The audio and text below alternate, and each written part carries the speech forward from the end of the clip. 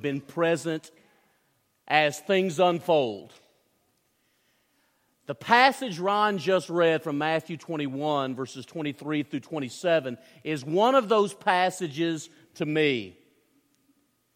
Because in the text, you've got the chief priests and elders coming to Jesus in what they perceive to be their home turf. Jesus is entering the temple. And so they come to Jesus, and of course they don't acknowledge Him as the Son of God. But they say, we have a couple of questions for you. By what authority do you do these things, and who gave you that authority? Jesus does not object to their question. Not at all. As a matter of fact, I think the Lord appreciated it. Because the matter of authority would be really important to Jesus. Jesus indicates that He would answer the question and answer it gladly with one provision. He has a question He would like the religious leaders, the chief priests and scribes, the elders, to answer first. Here's the question. It has two parts. John's baptism, where did it come from? From heaven or from men? First of all, keep in mind, Jesus acknowledged the importance and place of religious authority. By what authority do you do these things and who gave it to you? Jesus didn't say there was anything wrong with asking that question.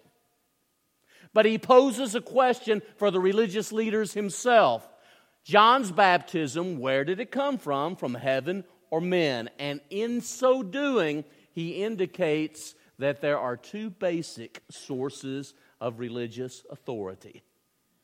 Heaven itself and God, or from men. The religious establishment that had come initially to Jesus are on the horns of a dilemma, we would say. How are we going to respond to the question of Jesus? Because if we say that John's baptism was from heaven, then Jesus is going to say, well, why didn't you respond to John's baptism? And if we say that John's baptism is merely from men, we fear the people because they regard him as a prophet. So they were on the horns of a dilemma. That brings us to something else to notice in this passage. What do? They observe the Passover. They pass over the question altogether. They pass over the question.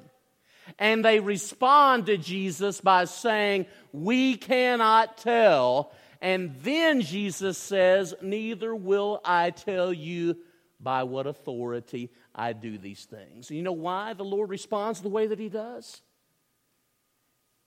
If they will not give Him a clear answer to a specific question, they will not believe Him, even if He says, I do what I do because I have been sent from God and am God's Son. Were they going to believe it?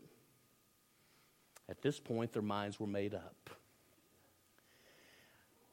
It is hard to imagine many subjects being more important than the matter of religious authority. The need for a standard, the need for a rule.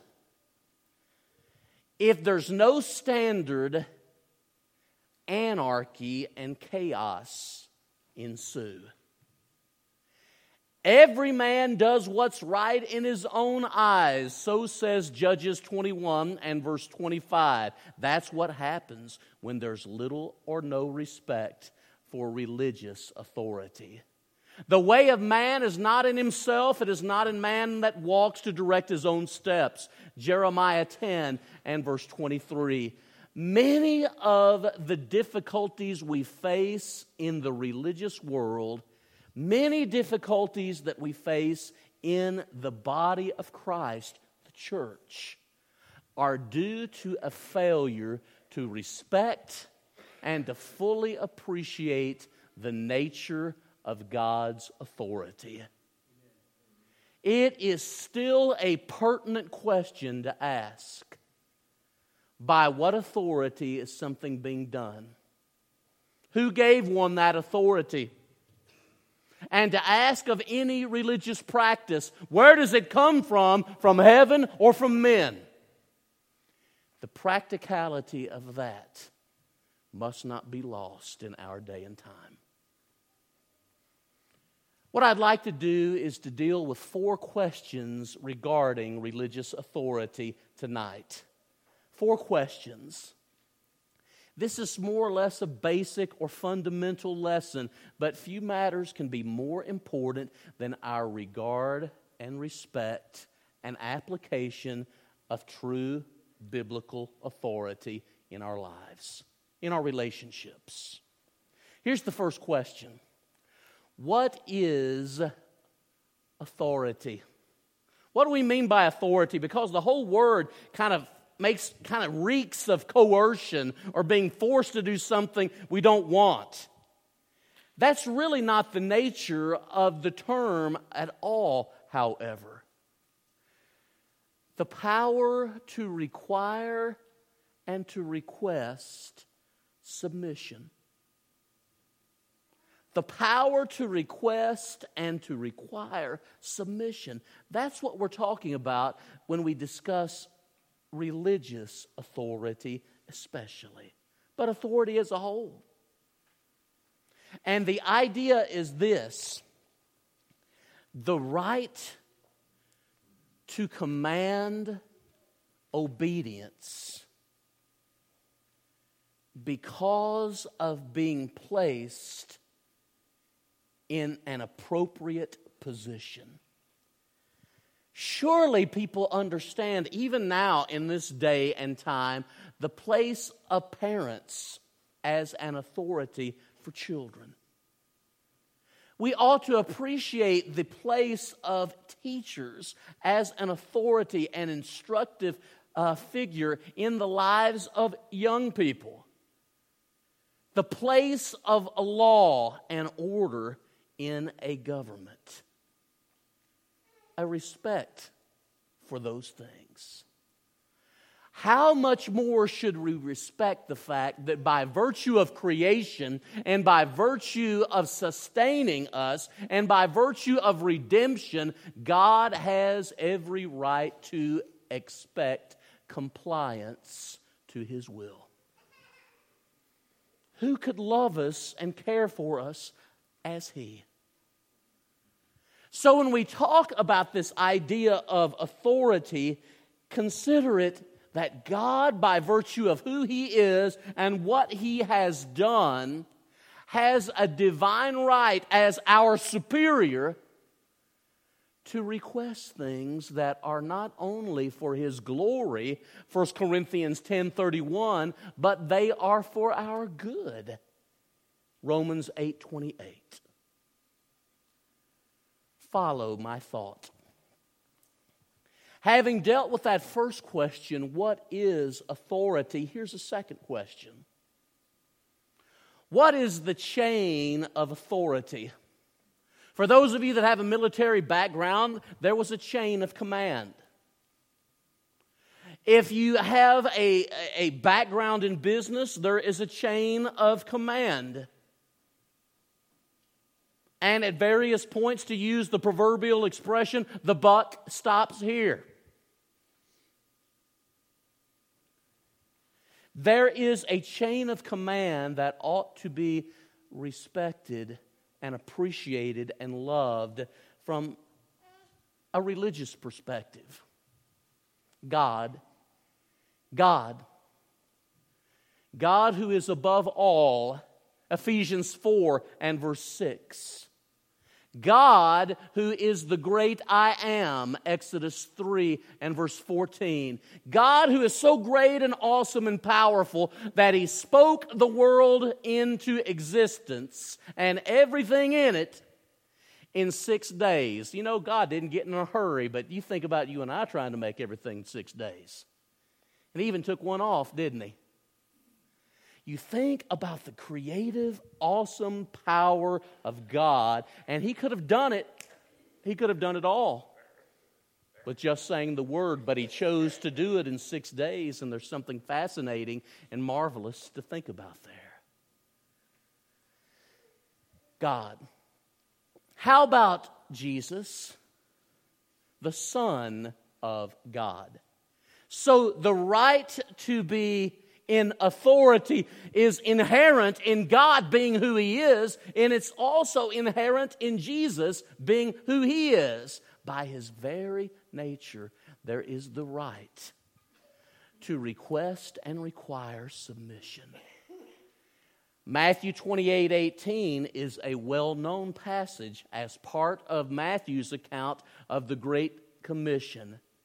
But it begins with saying, all authority has been given to me, Jesus, on heaven and on earth. Who has all executive authority then? Who does? Jesus. Who has all legislative authority? Jesus. Who has all judicial authority? Christ. Jesus. That's exactly right. He is the King of Kings and Lord of Lords, Revelation 19:16. He is the head, Ephesians 1:15 through 23. He is the Lord of all, Acts 10 and verse 36. And while in our government we have those branches, in divine government, Jesus, one, is commander-in-chief. He's the judge, John 5 and verse 22. And He is the legislator. With His coming and death, a new testament, a new law was given. Hebrews 7 and verse 12. Continue with me. The chain of command also deals with the Holy Spirit. The Holy Spirit is inherently God. And so He would be involved in the chain of authority. Jesus told the apostles shortly before His death that the Spirit would come and guide them into all truth, would bring to their remembrance all the things that Jesus had said. John 14 and verse 26, John 16 verses 13 through 15. A chain of authority, if you will. The apostles. In the early days, God inspired men, the apostles, and those upon whom that the apostles had laid hands. Some may have been given the gift of interpreting tongues and things of that nature, miraculous gifts. In that time, the Spirit inspired men, namely the apostles. But in our time, God has inspired His book, His Word. No longer are there living apostles, but there is a living and powerful message, God's Word. 1 Corinthians 2, verses 10 through 13. Every Scripture is given by inspiration of God. 2 Timothy 3:16 and 17. And you think about holy men spoke as they were borne along by the Holy Spirit. 2 Peter 1:21. So this chain of authority from God Himself, through Jesus, through the Holy Spirit, through the apostles, into Scripture. God's Word is sufficient. It's all that we need. God's Word is inspired. It is inerrant, without error, without flaw, because its source is ultimately God Himself. There's a lot of things that people can say are their sources of religious authority. Feelings, background, tradition, culture. But there is only one authoritative standard, and that is the Word of God. And we will give an account of the things that we do based upon what the Word of God says. John 12:48. That brings me to a third question. And while I'm moving quickly, I hope that it's simple enough that everybody can stay with me and that young people, I'm preaching this especially because young people need to hear these things and older people need to be reminded about them. Why is the matter of religious authority so crucial? Why is it such a big deal? Why is it so important? We've looked at what is religious authority. We've looked at the chain of religious authority from God to man. Why is this so important? Open your Bibles to Colossians 3 and verse 17. In looking at Colossians 3 and verse 17, you'll see an expression like whatever. Whatever you do in word or deed, do all. The words whatever and all deal with the extent of matters. They're inclusive, aren't they? Anything and everything that a person might come up with can fall under those expressions, whatever and all. Notice the activity you do. We're dealing with actions and thoughts and expressions. Notice the term in word or deed. In word or deed, now he gets a little more specific from a very inclusive whatever and all. Now he gets more specific. In word, speech, instruction, in deed, practice. In your teaching and instruction and in your practice. Notice this from Colossians 3:17. Do all how? In the name of the Lord, the standard. That means by His authority. To honor Him and His will, Acts 4, verses 7 through 10. And then, the attitude. Giving thanks to God by Him. To have a God like we have, it's not only important to respect divine authority, it's important to do that with a good attitude, giving thanks to God by Jesus. All right. Why is this so important? Colossians 3:17, among many passages, tell us. But notice examples that we have in the Word of God, both positive and negative, that show us something of the importance of biblical authority, of respecting God's authority.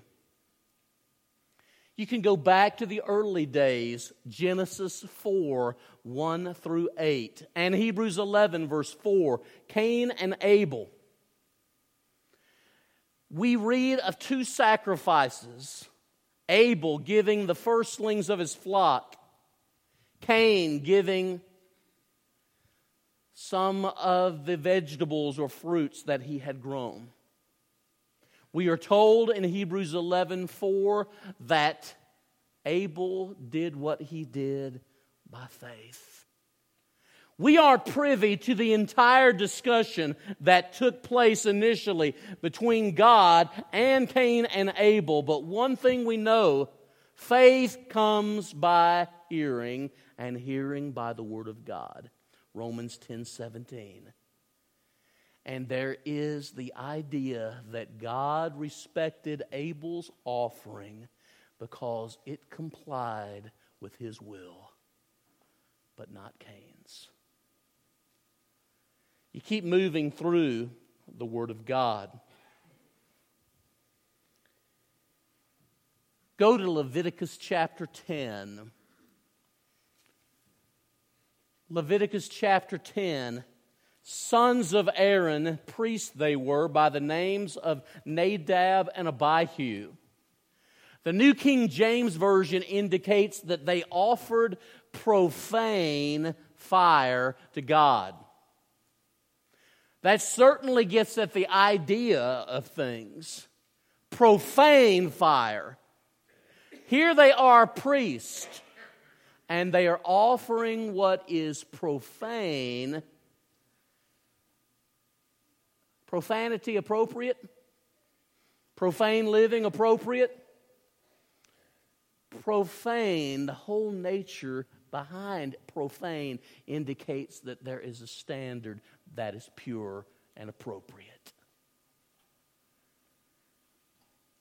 Nadab and Abihu were punished by God because of offering what was profane rather than what was appropriate. Some people like to knock these illustrations and say, is it really a big deal? And the answer is the authority of God a matter that should be respected and appreciated and upheld? Is it? In Genesis chapter 6, verses 14 and following, you have the positive example of Noah. He constructs the ark.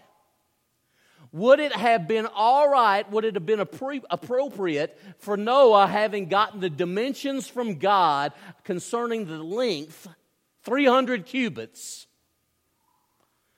would 290 have been okay? Would 310 have been okay? Would different wood other than the wood specified have been appropriate? The fact is, when one wants to respond to a powerful God who reveals His will, you do things the way He wants you to do them. And Noah was blessed by so doing. 301 cubits. Would that have been all right? When God speaks, because God is who He is, the desire to comply with His will as He gives it, fully and with the right spirit. Continue going through some ideas from the Old Testament. Look at 1 Samuel chapter 13, verses 8 through 13. You have Saul, who is the king. And yet, when you look at this passage, he takes on a role, that of priest, that was not his. Though he was the king, he was to wait on Samuel before a sacrifice was made. Saul always had to have it his way. And you know what? Several days go by, and Samuel's still not showed up.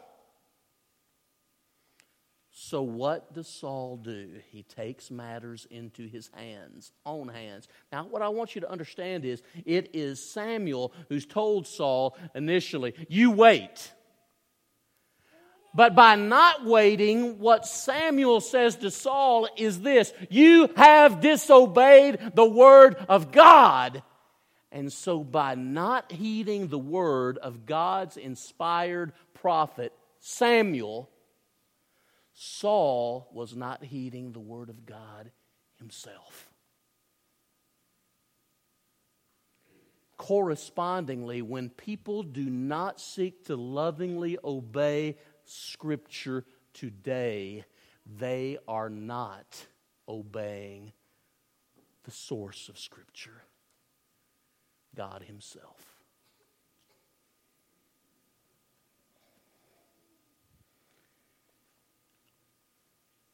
You can look at 1 Kings chapter 13, and there's a prophet called the man of God out of Judah. He goes to Jeroboam in 1 Kings chapter 13. He faces him eyeball to eyeball and doesn't back down an inch.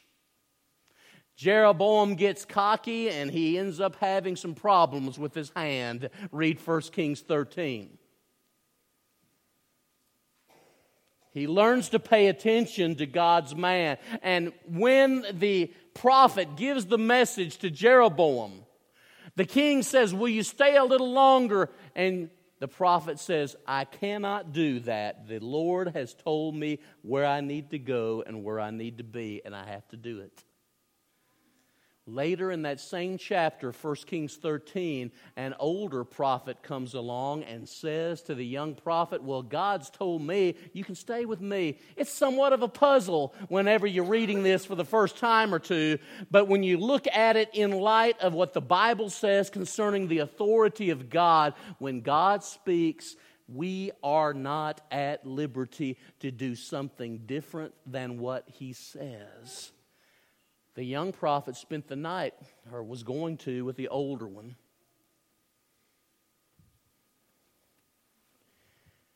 The young prophet, who had been God's instrument for good, would be killed by a lion.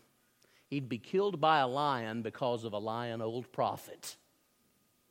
A lot of people come to an end because people do not tell the truth. Can happen today. So when we're talking about why this matter is so important, there you have some examples to think about. But the fourth question, and here I'd like to spend just the remainder of our time, and not nearly as much as I would like. I have to set the stage. How do you go about ascertaining or recognizing biblical authority for a practice? How do we go about recognizing whether there's biblical authority for a practice? We all have the responsibility as individuals to study for ourselves and to make sure that we have authority for the things we say and do before our God religiously. And one of these days, on the day of judgment, God's going to ask Mike Vestal and Adam Orr, "How did you do with the message that I have committed to your care? Did we bind things that God had not? Did we loose things that God had bound?" But He's not only going to ask guys who are preachers like Adam and me that, He's going to ask you that too.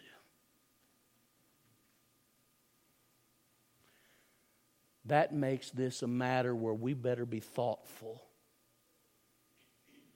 And we better be serious in getting into His Word.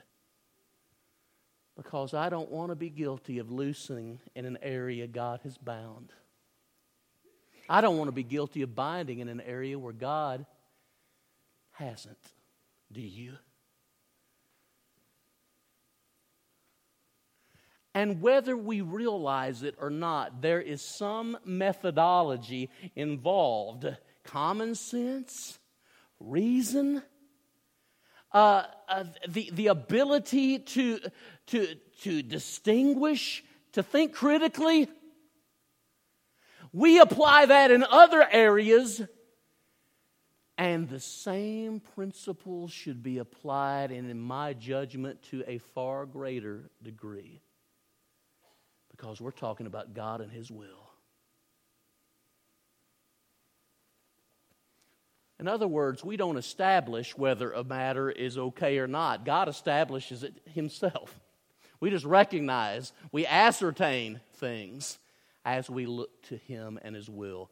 Here are some approaches, each of which has a place in coming to a knowledge of God's authoritative will.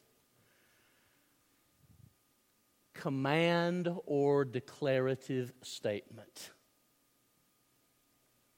If the Bible says, repent and be baptized, every one of you, in the name of Jesus for the forgiveness of your sins, and you shall receive the gift of the Holy Spirit, that means what it says. And in the words of Jim Powell, it says what it means, and it means what it says. And that's right. A declarative statement, he that believes and is baptized shall be saved. He that believes not shall be condemned. There are a number of things that are associated with salvation in the New Testament, in the Word of God. But those passages alone associate baptism with salvation, and more could be produced. And if more produced, fine. But we can't take away what's said about baptism, because Scripture itself links baptism with salvation. So, commands or declarative statements.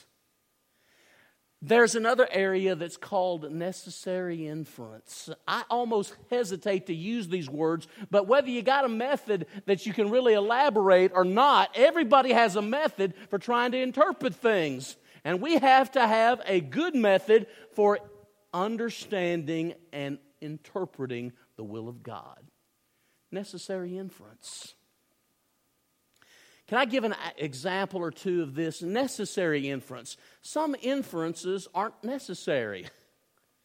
They're inferences that are drawn from what a passage says, but others seem to be very necessary, and that's important in a discussion. The Bible says nothing about the origin of the devil. Did you know that? How did he come into being? A necessary inference can be drawn from Colossians 1:16. Colossians 1:16 indicates that Christ created all things, visible and invisible. There's really only one other possibility, and it doesn't fit what we know to be true from Scripture. Either Satan is eternal, or there was a point in time in which he came into being. Satan, in other words, the inference that seems to be necessary is this: Satan was created good and became bad, because he hasn't existed eternally, even though he's been around a long time to perfect his craft, hadn't he? All right, necessary inference. Here's another necessary inference. Hebrews 10:25. Do not forsake the assembling of yourselves together. One can necessarily infer a place to meet from Hebrews 10:25. Isn't that right? Now, there are a number of possibilities there. Can a group of Christians own a building? Can they own property where they will meet? Yes. How about renting property? Is that okay? Sure. How about meeting in the open somewhere at a public place? Would that be all right? How about meeting in somebody's home? Would that be all right? Here's the point. Meeting necessarily involves a place. But any of these inferences are just inferences, and none of them are absolutely mandatory. Can anybody say every church has to have a facility that they own? Or every church has to rent one? Or every church can meet in a home? Or every church can meet out in the park tonight. It'd be kind of fun, wouldn't it? They are all possibilities that are legitimate.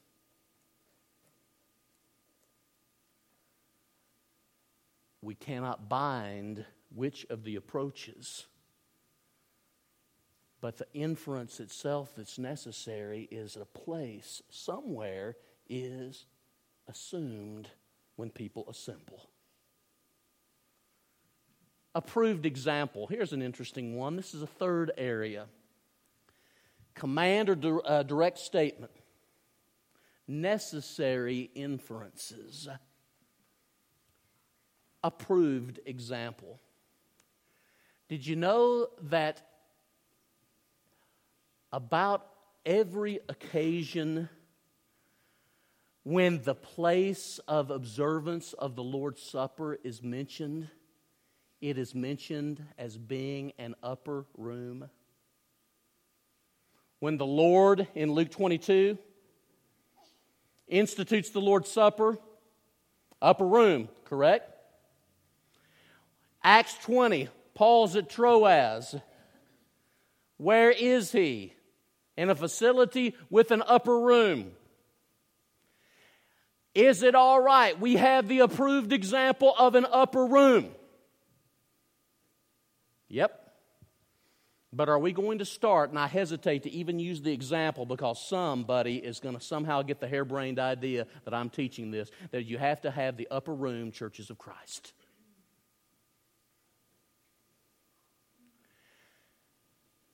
Is it true that at least on occasions when the Lord's Supper is mentioned, that an upper room is mentioned? Yes. Is it mandatory? Is it authorized? So much so that only by having an upper room do you comply with the will of God? No. Again, a place rented, owned, belonging to a family member, a public open place where you can worship, congregate, that's all fine. But what is incidental and coincidental must not become what we major upon. Matthew, Mark, and Luke all mention the elements of the Lord's Supper being bread and the fruit of the vine. 1 Corinthians 11 mentions the elements being bread and the fruit of the vine. Do we have any right to change the elements? No. If you want to observe the Lord's Supper in an upper room, that's okay, because there's an approved example of it. But it is not mentioned in every case. For example, 1 Corinthians 11 does not mention the upper room at Corinth. Not every example is an approved one. Sometimes it's an incidental. Not every example is an approved one. And while you've got that puzzled look, Karen, there were a lot of things going on at Corinth that the Lord didn't approve of, and Paul was writing to correct. Like dividing over preachers. I'm of Paul, I'm of Apollos, I'm of Cephas, I'm of Christ. Like dividing over who's got the best spiritual gift. Mine's better than yours. Like allowing a man who is guilty of incest to continue worshiping with no disciplinary repercussions by the church. 1 Corinthians 5. There's a lot of examples of things going on in churches that are not approved. We are not obligated to do any of those. We're obligated to do what the people of God are obligated to do from Scripture. Approved examples. Lastly, expedience. Expedience. Expedience allows us to do what is authorized, what is obligatory in a way that is wise and proper. Expedience allows us to do what is authorized, what's obligatory, in a way that is wise and proper. What do you mean by that, by expedience? Give some examples. We are under obligation to sing. Songbooks are expedients. A screen is an expedient. They enable us to properly and efficiently do what God has obligated us to do in His Word. Trays for the bread and the fruit of the vine, trays, are expedients. We are obligated to partake of the Lord's Supper on the Lord's Day. We're obligated to do that. That's another sermon. But anyway, we're obligated to do that. And we're obligated to use the bread and the fruit of the vine as elements in the memorial. The tray. Could we have one cup? We would never have more people moving to the front in any time than if we have one cup, especially during flu season. Amen. If someone believes that that's what you need to have, okay, though that's not what the Bible demands. But people can conscientiously believe things. How about trays for the bread? It just enables us to get the bread to people in an appropriate, wise way. We do what God wants. And even with the contribution, baskets, you can go to other parts of the world and they may not have baskets. Some places even still have the old sticks with a little bag, and that they pass that around like this. Is that okay? It is. Because giving is what we are obligated to do on the first day of the week. And other matters just have to do with expedience, how we are able to do this in an expeditious, appropriate way. Now listen, as we come to a close. Sometimes I talk about, or I hear others talk about Bible authority, and some people love the term so much, like command, necessary inference, apostolic example, and expedience, that they get wrapped up in the terms. We all have to have a solid method for how we go about coming to know God's will.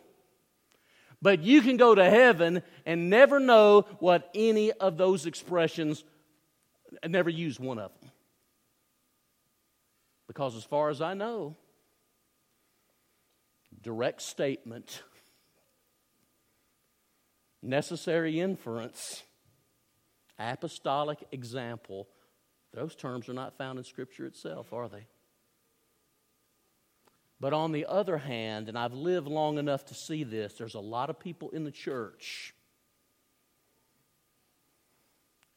who have disdain for any use of terminology that indicates there's anything resembling a pattern or there is anything representing a blueprint to be found in Scripture. God gave His revelation, Scripture, for us to understand it. It only makes sense that we must be concerned about the method of how we go about that.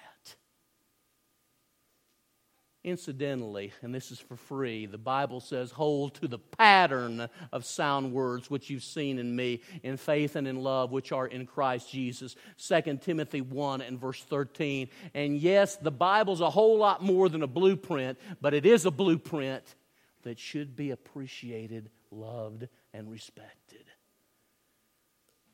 How we view and how we interpret Scripture. Even if you don't have a method, your method is that you have no method. It's haphazard. God forgive us for haphazard approaches to His holy word. And God help us to take seriously God's precious revelation given to us in Scripture. It's one of the things that make the people of God the people of God. How we view His Word. We're about to stand and sing. Thank you for listening well. Had a good day today. These young people can continue to thrill our souls, and they're pretty smart folks, aren't they? Pretty smart folks. Well done. But we're about to stand and sing our song of encouragement, and should there be anyone here tonight that simply wants to look to God's Word for the answers concerning salvation, hear God's Word. Believe God's Word.